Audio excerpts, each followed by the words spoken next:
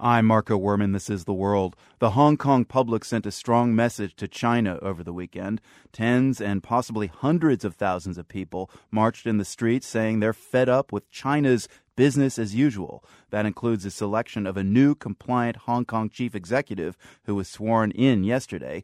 Also in the background, the suspicious death last month of a former pro-democracy protester who had spent 22 years in jail. The World's Mary Kay Magstad reports from Hong Kong. In the 15 years since Hong Kong reverted from British to Chinese rule, a few things have changed, but not as the Chinese government may have wanted or predicted. A population once thought to be apolitical and commercially focused has found its protesting mojo. There were almost 1,500 demonstrations in Hong Kong over the past year.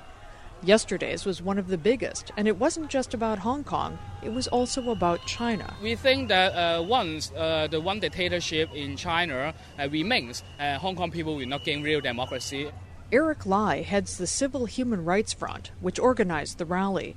He says under one country, two systems, Hong Kong was supposed to have autonomy for 50 years, even an increased degree of democracy, a prospect that interests many Chinese across the border, too. As we know, there are many mainland people watching our rally through the internet, and even some of the mainlanders come to Hong Kong weeks ago as a tourist, but they will try to come to Hong Kong to join the rally, and they think that this is a peaceful rally for all the local citizens, and this is even a model for China that to promote a democratic movement.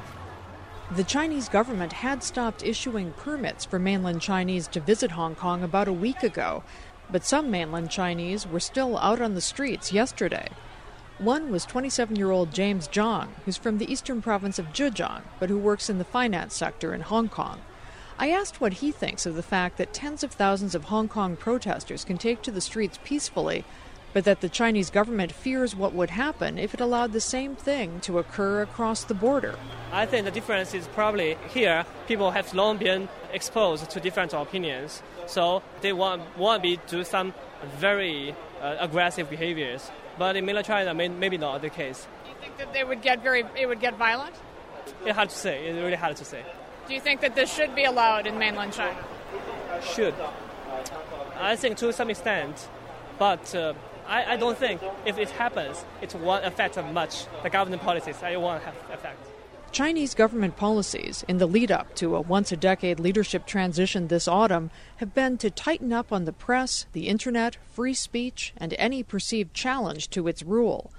One such challenge came about a month ago from a former Tiananmen pro-democracy protester who had spent 22 years in prison and then gave a defiant interview to Hong Kong cable television. Li Wangyang talked about being tortured, shackled, kept in solitary confinement, and still, he said, to speed up the democratization of China, I won't retreat even if I'm beheaded. Days later, he was found dead in the hospital where he was being treated, with his neck wrapped tightly to a pole with a bandage, his feet on the ground. The death hit Hong Kongers hard.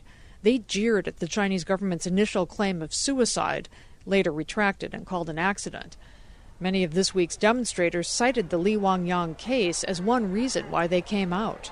16-year-old Stone Chen says, I want to know what really happened to Li Wangyang. The Chinese government should tell us.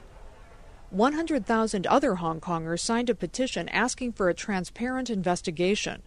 Popular blogger Bei Feng says when he called online for a full investigation into Li Wangyang's death, Chinese police contacted his parents and said they should warn their son not to do anything controversial in Hong Kong because he still has family in mainland China. I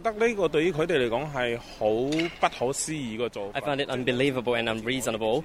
I do everything legally in Hong Kong, and I will proceed to do it with no fear, because I want to show them that their threat is useless, to avoid them to threaten my family again.